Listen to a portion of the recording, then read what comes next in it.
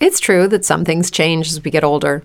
But if you're a woman over 40 and you're dealing with insomnia, brain fog, moodiness, and weight gain, you don't have to accept it as just another part of aging. And with MIDI Health, you can get help and stop pushing through it alone. The experts at MIDI understand that all these symptoms can be connected to the hormonal changes that happen around menopause, and MIDI can help you feel more like yourself again. Many healthcare providers aren't trained to treat or even recognize menopause symptoms. MIDI clinicians are menopause experts. They're dedicated to providing safe, effective, FDA-approved solutions for dozens of hormonal symptoms, not just hot flashes. Most importantly, they're covered by insurance. 91% of MIDI patients get relief from symptoms within just 2 months. You deserve to feel great. Book your virtual visit today at joinmidi.com. That's joinmidi.com.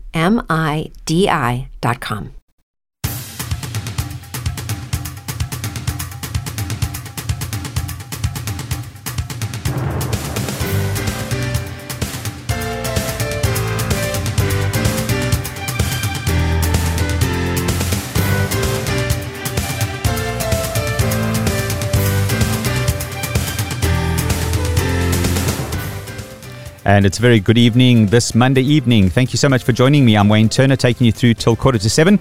The show is called Talk at 6 with Wayne Turner. And I have guests, regular guests, every week. Sometimes guest experts. Otherwise, it's community slots. And we just try inform, educate, and sometimes entertain on the show. Last week was our finance slot. Next week is our medical slot, which means sandwiched in between is our community slot. And straight from the community, and we've had him on the show before. Interesting character, bit of a character, I suppose. Maybe an audio caricature, but that is none other than Ray Harkinson. Good evening, Ray. How's it, Wayne? Good to see you again. Thanks for the introduction. Ray and I go back about 30 years, I think, something like that. So if you do hear a bit of banter, I'm not insulting my guest. It's just that Ray and I know each other. So the reason we have Ray on the show, and I think this is a very important thing we're talking about this evening, and we have seen with the rise of podcasts, there is a lot of storytelling taking place, and there's a new term they've coined. It's called story slams. Story slams, not wrestling. It's when people get together in a town hall or in a studio with an audience, and people tell stories from their lives, random stories, and people are entertained. Sometimes they cry, sometimes they laugh. And that's just how important people are starting to see stories. Now, those of us who come from Africa know the African culture is all about storytelling. The history is all through stories being passed down. The Western European culture, people aren't as interested. Maybe it's because they write books and they document things. But I really think, especially in families, telling the stories and retelling the stories. My family is a big storytelling family, and we all go to the same church. But before we joined, my daughters were at this church, and when we joined, they said, "Oh, so you're Wayne Turner?" I said, "How do you know?" I said, "Well, your daughters have told every personal story in the history of the Turner family." So we do come from a family with a rich storytelling heritage, and that's why I'm in podcasting and radio. I love doing interviews and telling people's stories. So what I've done is I've got Ray Harkinson back into studio. And he is a storyteller par excellence. He eats, drinks, sleeps stories, and we'll talk about it later on in the show. He's actually written a book telling stories and retelling stories of others. But what we want to do in this show is dig a little bit deeper into storytelling, and maybe it'll encourage you, get you enthusiastic to tell your story and retell your story. Because one day when you're gone, it would be great to have either written or an audio and video your story, so your grandchildren, your great-grandchildren can read, watch, listen to it. So, Ray, did I welcome you? Yes, you did. I did welcome you. I thought I might have forgotten. Why is it important to remember stories? I think, Wayne, one of the things for me is that, my parents never talked about, their parents. So with my grandparents, I knew very little about them. All I know is that I came from Norway originally. The name, Håkonsson. Yes, exactly, Håkonsson. My grandfather was in the Norwegian Merchant Navy, and that's pretty much all I know about my grandparents, So as I got older and I wanted to know more about my own history, there was very little available, so I started to do investigation of my own. And it was during that time that I thought, why do we do that? Why do we not pass on stories? And I know my parents' generation weren't that open to talk about stuff that they went through, especially people who went through the war years. Exactly, because obviously for some it was tragic, and they just didn't talk about it. You were kind of taught to keep quiet and just stiff upper lip and get on with it, But my experience has been over the years is that there are many people that are sitting with these stories that need to be told, or you hear that somebody's passed away. And actually just this morning, a guy said to me, his dad was in the Second World War as a pilot, and he doesn't know one story about his dad. All he's got is a trunk with some of the things from the war and his medals, and that's it. That's all he knew about his dad. And, I kind of get goosebumps when I hear that, because for me it's tragic that people would go to their graves with all those stories that are a heritage for the people that come after them. Yeah, it is tragic. I know in my family it's not tragic because, as I said, every single most personal story has been retold by my children. And we were in a family gathering, and I'll start to tell a story and everyone says, yeah, we've heard it. And my daughters have retold the story many times. I mean, this is even in wider circles, and some are very, very embarrassing stories. Yeah. And, but the principle is, the idea is to retell the stories, the funny stories. I've got stories that go back a couple of generations from my parents. And we remember those. So my mom died a couple of years ago. And all of a sudden, I'm in a situation, I think, I must just ask her. And then I realize it's gone. And I think that's the reality of it, is that people leave this earth and you don't have the... Absolutely. And I think for me, Wayne, is it has to be an intentional thing. We in the life that we're living today, it's so busy and there's so much technology that to sit down and create those situations that you actually tell the stories, but you've got to be intentful about it, because there's so much against you in doing it the way that we live today. So you've got to. Your experience is a fantastic one, that you had a family that did that, but a lot of people don't come from families like that. Where it's not natural to just sit down and tell a story. So you've almost got to create that atmosphere that makes it easier to tell the stories within your family, because then it will spread to others as well. What I think is important is that people need to, like you said, be intentional about it. I'm 80% finished with an autobiography, and it covers a lot of my life, but it's called Walking on Quicksand, the memoirs of an apartheid police officer. Now, I wasn't involved in anything bad that's major revelations. It was just what life was like under apartheid in a system. And it's very, very informative and funny in parts. But I doubt I'll ever publish it. I doubt I'll ever want to have it in paper. I might podcast it at some stage because I love audio.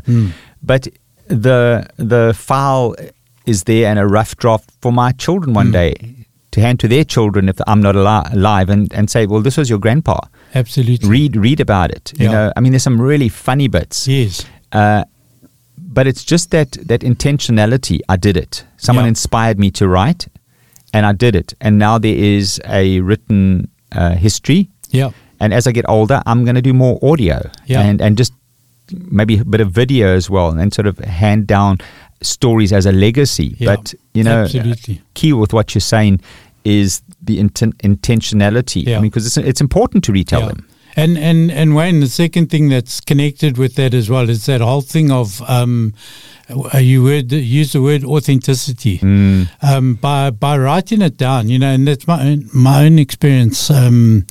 When I wrote my own book 11 years ago, and it was basically my autobiography as well. But my other son said, "Dad, why are you writing your autobiography when you're 55? Do you think you're going to die?" so I said, no, I'm not playing. No, that's when you're healthy enough to write it. And Yes, exactly. Sorry, that's when you remember it. Yeah, exactly, yeah. As you get older, it's harder to remember the stories. But the fact is, when you do that, and if you're in the right environment, that's what I said about being intent, you tend to be more authentic, So a lot of us walk around today with masks. So if you, even on Facebook, you look on Facebook and you see people writing all these wonderful stories about things that happen in their life, but inside there's a whole lot of other stuff happening. And I think when you get to the point of being in an environment that you can talk with people that you feel comfortable with, then you become more authentic, and that's what, writing an autobiography, for instance, you can write whatever. And, you're kind of thinking, well, I'm going to be gone when they read it anyway. So anything I've written, if they're angry with me, it's too late. So revelations. Exactly, yeah. And even, when I wrote mine, Wayne, I think I've always been quite an open person, so I don't, what you see is what you get. But even for my wife, when she read my autobiography, she was quite shocked at some of the things I'd written, because you think you've told them. But you haven't, and then you just get to a kind of a phase where the more you tell story, the more authentic I think you become. It's like that thing, when you lie, you've got to find another lie to cover it. But if you're being authentic, it's kind of brings more authenticity out of you. And that's when I think people really get to know you. So the sad thing is it could sometimes only happen after you've gone. But people will actually understand that's a real me. We've seen even very well-known actors and who take their own lives. And Robin Williams is one that comes to point. He spent his life making people laugh, and he committed suicide. And you kind of say, well, what happened there? So there was another side of him. So that people, and often. Very often, the comedians cover up a lot. Absolutely. The extrovert covers up a lot. All that froth and bubble and noise is often covering it up. What are we covering up? Well, yeah, I mean, that's what I say, sometimes there's almost societies like that. You can't be too open because if you are, there could be repercussions to that. But for me, it's like maybe it's because I've got to that age, Wayne, that I really don't care. You can't hear what they say. No, I can't. What I say, that's what it is, Yeah. And whatever I say on Facebook or on like this or face to face, that's who I am. Let's explore legacy. How does this telling stories tie into leaving a legacy? Because, I use that comment when I put a memorial Facebook post about my mom or my dad. I am who I am because of my father. I've forgotten all the negatives, but there were such strong positives in what I do, and a lot of the people I help, I learned that from my dad. He always used to do that. So it's like second nature. Yeah. So we leave legacies. We become often the person who's now left us, if it's a close family member, mother or a father. But how does telling stories tie into that legacy? Wayne, I think it's really important because the thing of legacy is, I think often people think about money. When you talk about leaving a legacy, it's okay, what am I leaving for my kids? And it's often material things. With me, it was definitely not. No, mine wasn't. Mine wasn't either. And my kids know it's not going to be there. Yeah, we all know it's not going to be there unless something, you hit the jackpot or the lottery. But, it's kind of, I guess it's me again that I'm thinking at the end of my life, whatever I leave behind, my kids are going to, they would have experienced what they've seen or what they've heard from me. So the more authentic I can be, the more the legacy that I believe they can follow that legacy. They're not going to do the same as me, but they've got something as a yardstick. To say that, that's who my dad was, and I kind of look at it and think, I'm standing on the shoulders of people that came before me. And that's my dad, and even my granddad, who I didn't know. He was Sounds like you've been listening to Murray Kilgar. I haven't actually, not for a while. Standing on the shoulders of the giants, I think that's one of his things. Yeah, I know. And I really believe in that. And in the book that I'm busy with at the moment, or just finished writing or compiling, that's very much the thing that's come through. The theme of, we wouldn't be here if it wasn't for the people that came before us. Right. And how do we get to know those people if we don't hear their stories? So is that the tie into legacy? I mean, Yes. you're leaving a legacy behind. Your dad left a legacy, Yes. you know, but you didn't know much about that legacy. No. So what you're saying then is storytelling, or not storytelling, but recalling or writing down, recording those stories is a vital component of leaving a legacy. Correct, because then I think we've got a bit of a link with what that legacy is. You know, so if people ask me about my dad, there's certain things that I can say, well, this is who my dad was from me being with him, like going to play cricket. You know, we've always been a sporting family. And I love every time he went to go play cricket with his mates, I'd be a 10-year-old with my kit with me, hoping that somebody's not going to rock up.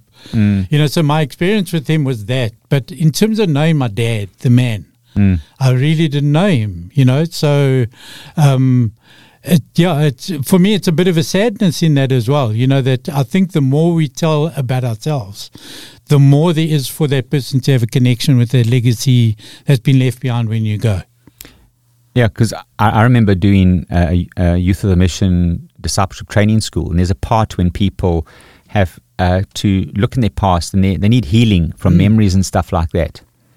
And I went through this whole thing trying to think. Eventually, I wrote a letter to my dad apologizing for what I did, because the legacy that he was leaving, there was nothing that he had done to me or said to me. I can remember a couple of little things now, but there was nothing that did any damage or left behind. He was a tough guy as well. It wasn't like he was, I mean, he was a backslidden Christian up until my age of 15. Then I got baptized and he got scared. Yo, my son's making a commitment to Christ. Yeah, I'm backslidden. And they both went to the front of the church. But the thing is that you see what they model. I could sit in church and see all the different things my dad had paid for. He didn't know that he was an anonymous giver. He wouldn't let anyone but I'd overheard my parents talking and stuff like, and I could go, and that created in me the desire and joy to be like him and give. You know, absolutely. That's part of my life now, is giving. No, I'm not trying to blow my own trumpet or ego, but I learned that. Because of a legacy. Now, being able to document those stories and put them down for his great-grandchildren or great-great-grandchildren is part of the legacy. So what you're saying is, by leaving a legacy, it's incomplete if you're not telling those stories. There's a link that's missing, you know, in the chain. So the legacy is there, but the thing that makes it up, you know, the link that it's almost like a missing link. And so it's like, for me, with my grandparents, that's a missing link in in my heritage. You know, I know where they came from, but that's it. You know, they came from Oslo, and that's about all I knew, you know, so... Yeah, but the thing is that if you've got those little... I don't have a huge amount about my grandparents. I know they great-grandparents. They lived in my grandparents' home with my parents. And my dad told me of a little hammer my great-grandfather had put sweets in a piece of paper and hit the hammer and break them up. And he used to listen to broadcasts of the Second World War and track where the ships were. Now, there's a few stories, but still there's something I've got there. There's a connection back to that. And I think that's what you're trying to encourage people to do, is to create those connections backwards in generations, and you can only do that if you've got some sort of record. Absolutely. So my kids will tell you, you know, I'm known to be a talker. Me too. so my kids will tell you, you know, sometimes you see the eyes raised, and because I'm going to tell a story, you know, and it's like, but I kind of look at it and think, you know what, they'll walk out the room if they really don't want to hear the story, but in time to come, they will recall that story, you know, something will trigger something and say, no, I remember my dad talking about that, you know, and at the time now it may not mean anything, but in time to come, that puzzle I was talking about, you know, I think it just brings those pieces together that kind of makes you more complete as a person when you understand your parents or, you know, people that were before you. So, for me, I think it's absolutely critical to have a fuller picture of who you are as a person. As Africans, those of us who are born and bred in Africa, we, especially from the white community, as I alluded to at the beginning of the program, we aren't naturally this. But in my experience in Natal, growing up with Zulu people, and I presume with you in Rhodesia, growing up with Shona or Matabele or whoever the closest were, there was a lot of storytelling. How has that influenced you as a storyteller going back in your relationships with other African people? I think it's had a massive impact on me, Wayne, because I've often talked to people and saying I feel like a schizophrenic African. And what I mean by that is there's a side of me that's very time conscious and very detailed. I used to be a pilot, so those things are important, But there's another side of me that I could do away with all of that and just sit under a tree and listen to people tell stories. Absolutely. I think Afrikaans people, especially in the maybe not, but if you go to a braai with Afrikaans people, stories just don't stop. No, so I think it's inherent in all of us. It's just that some of us need to have it drawn out when it's not a natural. The oral history, oral, A-U-R-O. What's it? Oral. Yeah, hearing. Yes. I must get it right. Too many people listening to this. But that history that's handed down by certain or most African cultures, that's their history, the earlier history. I mean, all the Shaka Zulu history is not written down. Some of it is with Piet Retief and the guys, but it's all history that they've listened to from older people and tell the stories. So we do have it. Yeah. And maybe that's the encouragement with you, is to we need to tell those stories that we know. And when you verbalize something, it re-emphasizes in the memory. Yeah. And like I said to you, Wayne, about the thing of intent as well, because you definitely have to make space and time for that, to actually tell the stories. Because otherwise we'll just carry on with our lives and we won't do it. We've literally got to stop. There's many things in our lives we say, I must do that, I must do it. Yes. 20 years later, I must do that. Yes, yeah. I think you need to be, at the beginning of this conversation, your words were intentional. Yeah. You need to have intent to do these things. Absolutely, yeah. Now, we're in a very fortunate generation with all the tech and the like. I mean, you've written paper books. I think I last read a paper Bible 15 years ago. I'm very much an iPad pocket PC guy, and I like to have my theological library on my iPhone, and I do have, you know. But we've got a host of different. Not a host, a number of different ways we can record. How do you see that, and how has it impacted you?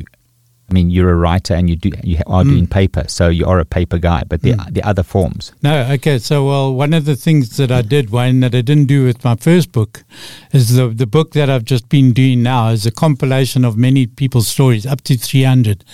And I've done it in an ebook this time, which I never did with my book. And so that makes a big difference. I mean, in fact, it was interesting because you get lots of advice when you write in a book. From other people. Many of them never written a book before. That's life, eh? People will give you advice and they've got no experience. And that kind of throws me, because I have this thing that I won't go and tell somebody to do something when I haven't done it. It's like, but they are, That's awkward. Yeah. So anyway, one of the decisions, that's what I wanted to say with that. Somebody had said to me, who had written a book of their own, and they only did a printed copy, and they said to me, don't do it in ebook, because then nobody's going to want to buy your printed book. And and I chose to disregard that, and from the start we've had an ebook and a printed book, and right now as we stand, we're probably on an equal in terms of how many printed books have been, and we only launched on the 19th of December, so it hasn't been going long, but literally they're keeping pace with each other, so and somebody's asked about audiobook. So I believe there's a place for that, because some people, they have problems with their eyes, or they can't read screens, so they want to hear it, right? And today in our society, it's a lot easier to listen while you're driving, and just listen to a story like that. So but let me maybe clarify my point a little bit more. the ability we have of recording stories. Okay, you've chosen the format of paper and doing it on behalf of people. I mean, Yes. the major form. But people don't have to do that. I mean, they can write it down. I mean, I've typed mine out and it's sitting there. It's never going to be Yes. published on paper, but it's there. Yes. But then you've got audio and video. I mean, Absolutely. are you exploring those media? Definitely, Wayne, because of the even the stories, some of the stories that I've got, it's people just said, look, I'll never write this down. So I said, well, then just read it to me. Then you record it. And then nowadays with the technical stuff we got, you just take that and put it onto a Word document. Computer in your pocket. Exactly, so, and the other thing that's come out of this, Wayne, that I did not know, I started this in June, and it was basically because people were saying, we're talking about Rhodesians, and I know you and I had a discussion earlier about whether it's ex-Rhodesian or Rhodesian, but many of these people regard themselves as Rhodesian, they may live in Australia or England and one of the things of that is they said when they started to tell these stories of that time, there were two responses. Either people didn't believe them because it sounded too outrageous, or why don't you go back there if it was so good? So what happened is people started to become silent about their stories. And I heard that, and, I just think everybody should have a voice. And when I heard that, I said, no, well, then let's create a platform that people can tell their stories in a group that understand. It's not about the politics of Rhodesia, Zimbabwe. No, and you'll see, I mean, when people get to read the book, what you said earlier about hilarity, there's from tragedy, where there are a couple of stories. It's not a war story book. So, there have been many stories written about Rhodesia that are military stories or political stories. That is none of those. It's very much a conversational book, as if you're sitting in a restaurant and people are having a conversation. In fact, two of the chapters are like that, where I've got like 10 people having a conversation about hitchhiking. And so one guy told a story about hitchhiking, and next minute all these other people, came in on the conversation. And so it's very much about, it was an everyday Rhodesian living in Rhodesia, and how did it affect them? So like I said, from absolute tragedy right through to absolute hilarity. And what's happened is I found the group's now grown to about 5,700 people. And what I'm finding is people are now telling stories that they've never ever told in their lives before. And then the audience, which is people that live there as well, they pitch in and say, now I remember that, and then they tell their own story. So what it's doing is it's just creating this safe place. I mean, being a South African in Natal and in Pretoria, we always called Rhodesians Wenwees, because the story was when we. Exactly. And as you're saying, that became a negative and people closed up. But Veldskoen without socks, we used to identify them in Pietermaritzburg, all the guys that came from Rhodesia to the university. So there's lots of funny stories about that. Yes. But do you think that it's important, and I think that's basically what you've done with this book, creating a platform, whether it be a book, a podcast, a video, whatever it might be, for people to tell their stories? Absolutely. It's absolutely vital, Wayne, because of that very thing. And, let's disregard a country. Yes. But we may have a particular subject that we want to talk about, but we don't find a space that we can talk about that. I mean, like Facebook is the worst. You put a comment on about something to do with COVID or... and 50 people judge you. Yeah, and they don't even know what your heart is with that. So for me, I think it's absolutely crucial that people find a place, that they can feel comfortable to be able to say something. And somebody may disagree, but that's fine. We don't all think the same. We don't all have the same values even, but we do have a place that we can at least say what we want to say truthfully and know that you're not going to get judged for it or ridiculed.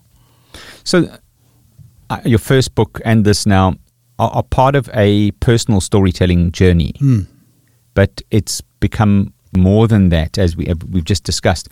Do you see yourself as, well, print would be doing another book of stories, creating a podcast or a video series telling stories, interviewing people? Because I know a couple of years ago you had this desire for telling the stories of people, and got to be honest, I wasn't sure it would ever happen. Yes. No, I'm sure lots of people I feel hear like that. Because COVID for you is an up and down journey, from nothing to more nothing to a little bit. It was tough times. But do you think your journey forward is going to include more platforms to help people? This was just Rhodesians, but I mean, you've got a wide circle of friends that are not from that part of the world. Would you think you're going to do something? I'm absolutely, it's so interesting that you referred back to that, because obviously I've got this whole platform called Our Legacy Journey, and I've been, I think I interviewed you on that. Yes, and it's a passion of mine, about legacy, and just this morning, my son who's been with me all day, he's helping me with distribution of the book. I actually said to him, this is the first new year, Wayne, in 3 years that I can say I'm so excited about tomorrow being the new year. And it's because of that, because what this has done, it's opened up all sorts of things. I've got people contacting me now about all sorts of different types of stories. And I was a tour guide as well. Well, I still am, but obviously we haven't guided too many people in the But thank you, Boris Johnson. Yeah, exactly. What are my tour guide friends who she regards herself not as a believer in Christ as I do, but she bought my first book and she absolutely loved it, and it's all about my conversion. And now she saw this book and she bought it as well, and she said to me, she loves how I tell story, and she said, you should do a book about tour guides. And I said, the funny thing is I had this thing in the back of my mind that I'm going to tell a story as a newbie 62-year-old tour guide. And so I do believe it's not going to just be a printed form. People want to talk, Wayne. It's like I really believe that. I think inside people have a desire to express themselves. And we've been made like that. We've been made with a voice. And whatever means there is, and today we've got no excuses. There are so many different means that we can do that we can tell stories. You pick up a cell phone and you can immediately create audio. Absolutely. And all of my messages are always too long. Whenever I speak to anybody or send a message, I could probably do it in one line, but it can't just be one line. But with speaking, that's a beautiful thing. You like this, we can do a podcast in 40 minutes or whatever it is, and that thing could go forever. Well, the instantaneous, this radio show, we sit down, it's 40 minutes and it's ready to be distributed. Yeah. That's the society with the right equipment that we're in. Absolutely. And maybe in the future do a podcast about some of these things. Because part of an interview process is to let people tell their stories and bring the stuff out of it. Absolutely. Even with this discussion we're having now, it's bringing some heart and some feeling. So Wayne, let me just tell you one thing that, again, there were a whole lot of things that's come out of this. I'm going to open a gap for people to tell stories. And one of the things that we do on the Facebook page is that I've started I call it a pop-in cup of tea chat. It's a long thing, but basically that was very prevalent in the Rhodesian society, is that you didn't phone anybody to go and have tea.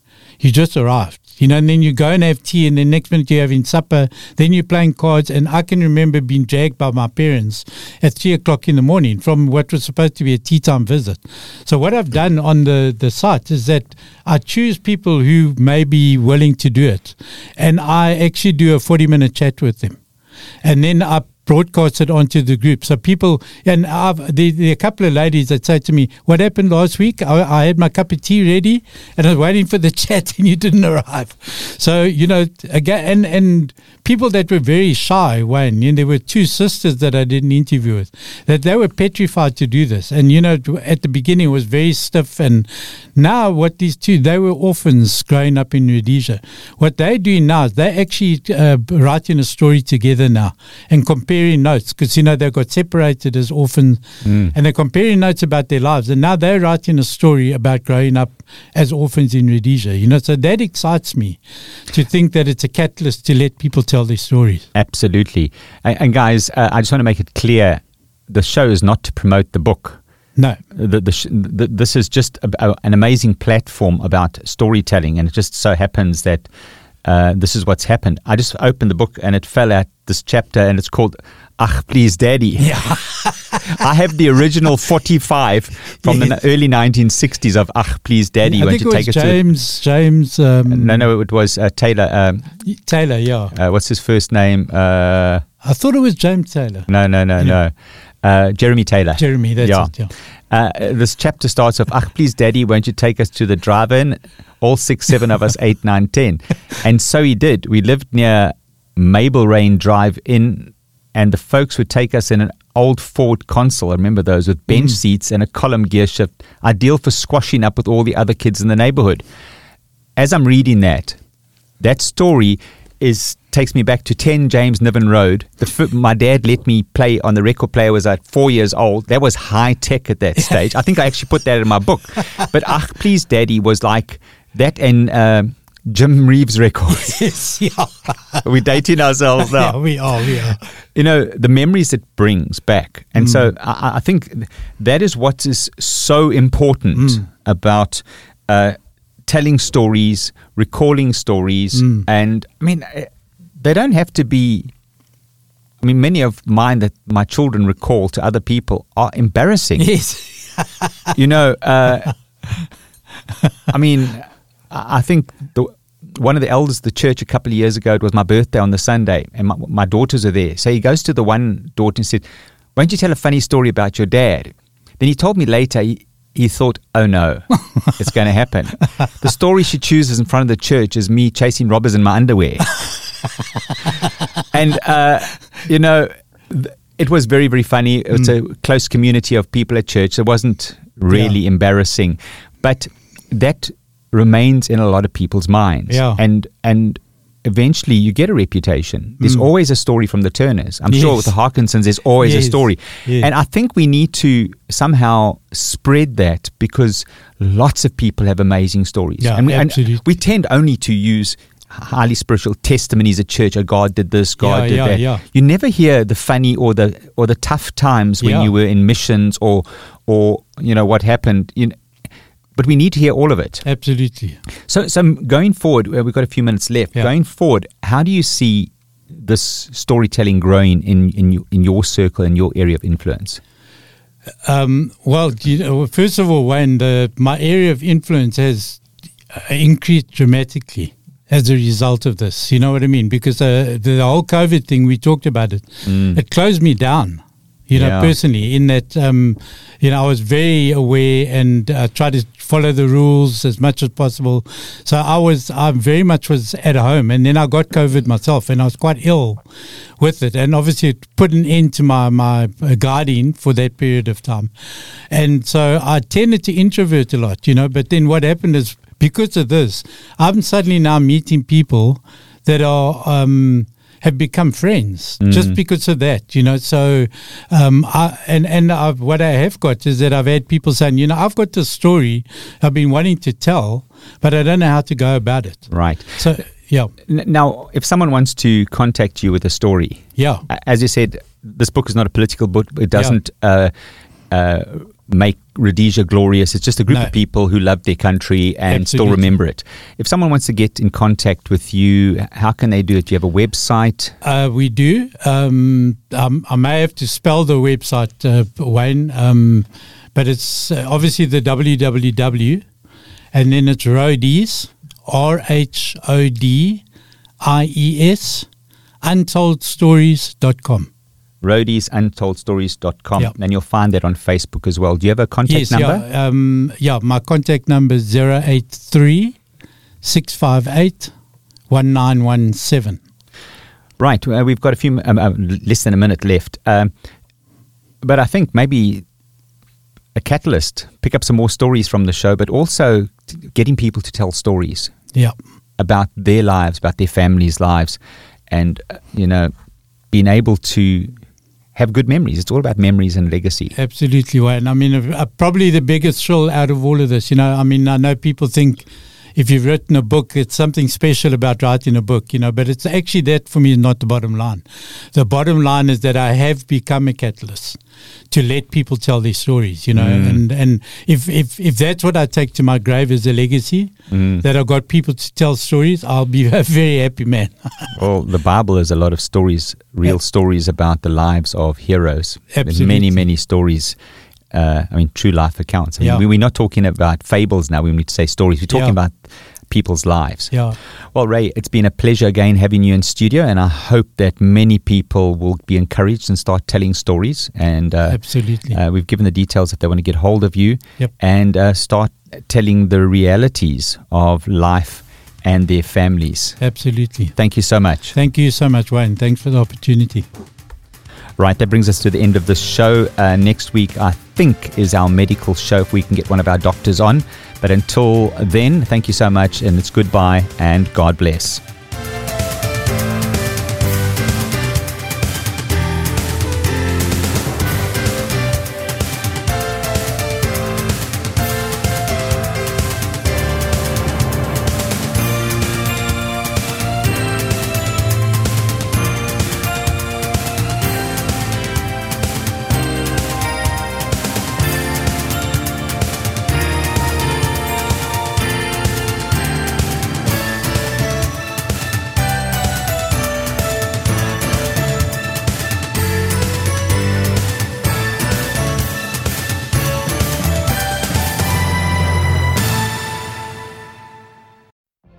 What if you could have a career where the opportunities are as vast as our nation, where it's not about mission statements, but a shared mission? At U.S. Customs and Border Protection, we go beyond to protect more than borders, from ship to shore, air to ground, cities to local communities. CBP agents and officers are keeping people safe. Join U.S. Customs and Border Protection and go beyond for something far greater than yourself. Learn more at cbp.gov/careers.